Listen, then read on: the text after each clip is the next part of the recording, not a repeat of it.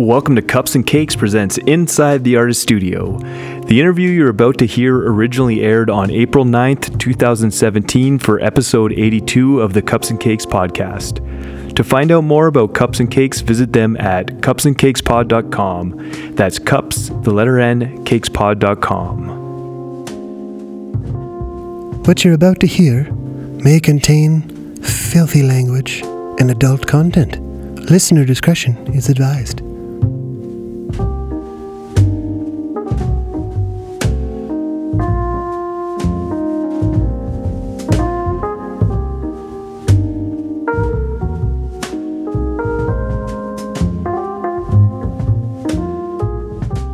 Well, good evening, everybody. Welcome to Inside the Artist Studio. I'm Marvin Greensboro. Joining me today is Travis Sargent from the group Betrayers. Betrayers are a psychedelic garage band from Edmonton, Alberta. Their incredible sophomore release, 12 Songs to Haunt You, weaves spaghetti western, 50s oldies, and subtle surf into their trademark retro psych sound. Well, welcome to the show. Thank you. Thanks for having me. How's your day been? It's been all right. I took a harrowing bus ride to the west end of Edmonton, so I've been sitting on the bus all day long. For a second there, I thought you said heroin bus ride. I feel like there were some other passengers who were on a heroin bus ride, that's for sure. It's a good name for an album. Heroin bus ride. All right. Well, you got a new record. That's right. It really advances your sound, adding a slew of different genres, influences, while maintaining your psych roots. Where did these new sounds come from, and how did you come by them? Well, we were working with a different producer on this record. The first record we made, our friend Patrick did the production, but in the interim between records, he'd moved away to Sweden to go and work for a video game company. He does sound design for them. So our friend Jesse Northey did this one. He's like a dude from Lethbridge. I'm sure you've heard his music before, Jesse and the Dandelions. And he has a totally different approach to things, so we just tackled it in a different way, I guess. Well, since you brought up Jesse, what made you choose him for this record? Well, he's a good friend of ours to begin with, so it's nice you're putting a lot of trust in somebody if you're gonna cut an album with them, and we trust him, and we had worked with him on some 7 inches in the past, and I think we all work in the same way, I guess. He's just an easy guy to be around. Perfect. Why the 3-year hiatus between albums? I write songs very slowly, and also we do all of the work ourselves, so all the work that goes into pressing stuff, all the work that goes into mail order, everything else, like it's all done by us, so everything takes a little bit longer because we're doing it all off our own backs, I guess. Well, on that note, how will this album be released? Vinyl, cassettes, downloads, all of the above? All of the above, and CDs too. We have our own label called Yo Ma, and that's what we put out most of our music on. Yo Ma is going to do the LP, and Sweetie Pie Records, they're doing the cassette and CD versions. Right on. You're going to hold on to some of the vinyl this time, just in case... Yeah, I might do. I saw someone sent me a link to... what's that website where... Discogs, yeah. And it was going for... the first record was going for a pretty penny on there. So yeah, it might be wise to set a few aside. Maybe make an investment on a down payment on a yacht or something in the future. I'm pretty sure it was one of our interns sent you that link. Right. Filthy interns. So you mentioned that this album will be released on the Sweetie Pie Records. What made you decide to join that group? They just seem to be the most active and interesting group of musicians going in Edmonton. All of the bands on that label are great, and they're people who want to go on tour and make records. The people who run the label are all people who play in bands themselves, so they understand like what we want out of the relationship. They just get it. Like, they're just good, smart people who get it and are easy to work with. I dig that when you go and see a Sweetie Pie band, they'll have, like, say, for example, you go and see Marlene Amore.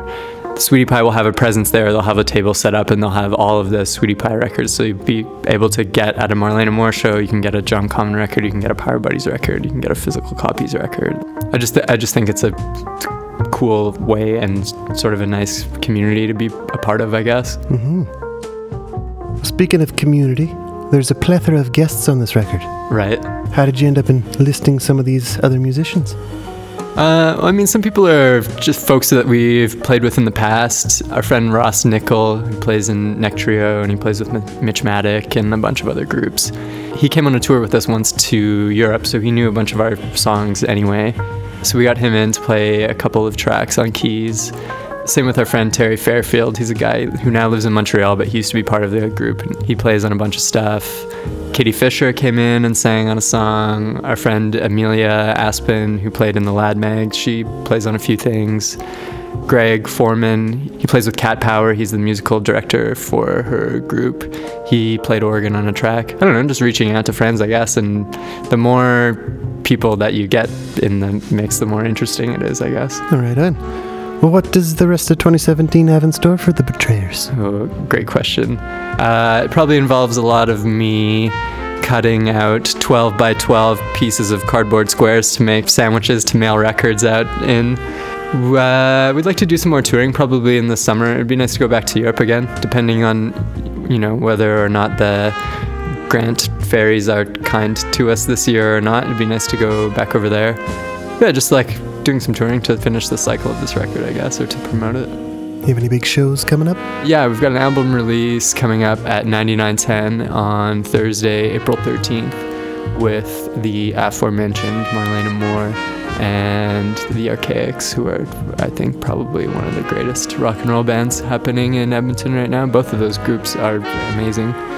So I'm shook to have to play after like two of the best groups going in the city.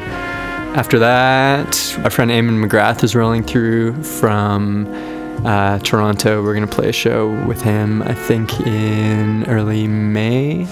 We're playing with Guantanamo Baywatch in Calgary later next month, too. Right on.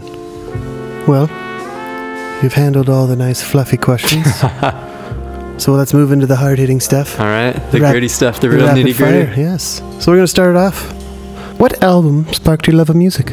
When I was a kid, Shell gas stations used to give you these cassette tapes called the Solid Gold Collection. If you'd fill up, and it was all sort of music spanning from the dawn of rock and roll into the early 70s.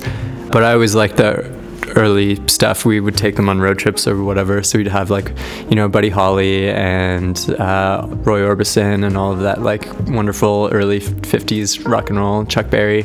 So I guess that's what made me interested in it. Right. What's your current musical obsession? The Kinks. I listen to the Kinks probably every day of my life. How do you take your coffee? Black. Alcohol or marijuana? Marijuana. Do I have to elaborate on these questions, or are you just looking for... That's perfect. All right. Yeah. What's the best thing to happen to you on stage? I don't know. I mean, having a sound man who knows what he's doing is always a treat, I guess, a rare treat. What's the worst? We did a Versus show with the Wet Secrets once, and it was a back and forth. We'd play a song, they'd play a song, we'd play a song, they'd play a song. And I had a pedal in my pedal chain that whenever I hit it, it would short out the entire thing and my guitar would just disappear. It happened for every single song we played that night, and every time that it would switch back to us, I would think that I had it under control, and then I would hit this fucking pedal and shut down my entire rig. That was pretty mortifying. How many pets do you have, and what are their names? I've got a bunch of snails. Snails? Yeah, I have a tank. There used to be fish in there, and then the fish died, and I just kept the snails.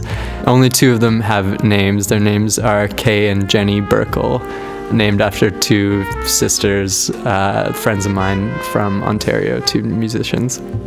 You win the pet story so far. Strangest job you've ever had? When I first moved to Edmonton, when I was 17, I found a job working at the Shoppers Drug Mart on 113th Street and Jasper Avenue. And already I felt like Midnight Cowboy, like I came from a small town, so I felt like I was in the big city. So to work at this crazy drugstore in a neighborhood that was like a little bit rough and ready, especially after midnight, that was a pretty interesting gig. Beatles or the Stones? Stones by a landslide. What was your first car? I've never had one. I'd have a CCM. Car? CCM, nice. What's the best Canadian city to play? Edmonton. What's the worst? I don't want to say. Let's say that it's in between Winnipeg and Toronto. What's something that everybody needs to shut up about? Father John Misty, he's terrible. I watched that performance on Saturday Night Live a couple of weeks ago, and the bongos, I can't get over it, man. What's your biggest pet peeve? What was the term we came up with earlier? Heroin bus riders. What's your favorite road trip album? Oh boy, Nebraska by Bruce Springsteen. Ooh. What's the best album to have sex to? The Slider by T-Rex. Okay, if you could have sex with any musician, dead or alive, guy or girl, who would it be? Oh boy, that's a tricky one. Maybe a three-way with the Davies brothers from the Kinks, just so I could hopefully absorb some of that, whatever that magic is. Three-ways, being selfish. If you could get wasted with any musician, dead or alive, who would it be, and what substance would you abuse? I really like to get wasted with my friend Jason Stevenson. He plays in a band called Uptights from Vancouver. And I think I would pick him over anyone. What substance would we abuse? We'd probably drink cider on a beach in Vancouver where he lives now. Right on. If you could fight any musician, dead or alive, who would it be? Oh, fuck. I feel like I wasted my Father John Misty comment on that earlier question. Let's see. What's the guy from Oxbow, the really tough guy? He's like an MMA fighter. Probably that guy. Ooh. Okay, final question. If you just found out you were the last person alive on Earth, what's the first thing you'd do? It would be like that Twilight Zone episode, I'm sure, where the guy does everyone have the same answer? The guy discovers he's the last man on Earth. Henry Bemis, I think his name was. At least you know his name. Right? It's, what's the actor's name? Burgess Meredith from the old Batman series, The Penguin. Wow. So yeah, I imagine just probably break my glasses like he did. Well, all right. I think we're just always going to get that answer, which is fine. It's what everyone goes to immediately when they think that they're the last, or when they hear about being the last person on Earth. Well, all right. That brings us to the end of Rapid Fire and to the end of our interview. Thank you so much for having me. Well, thanks for coming. Good luck on the future. All right. Cheers. Put it there. All right. To send you on your way, here's your track, For the Kill.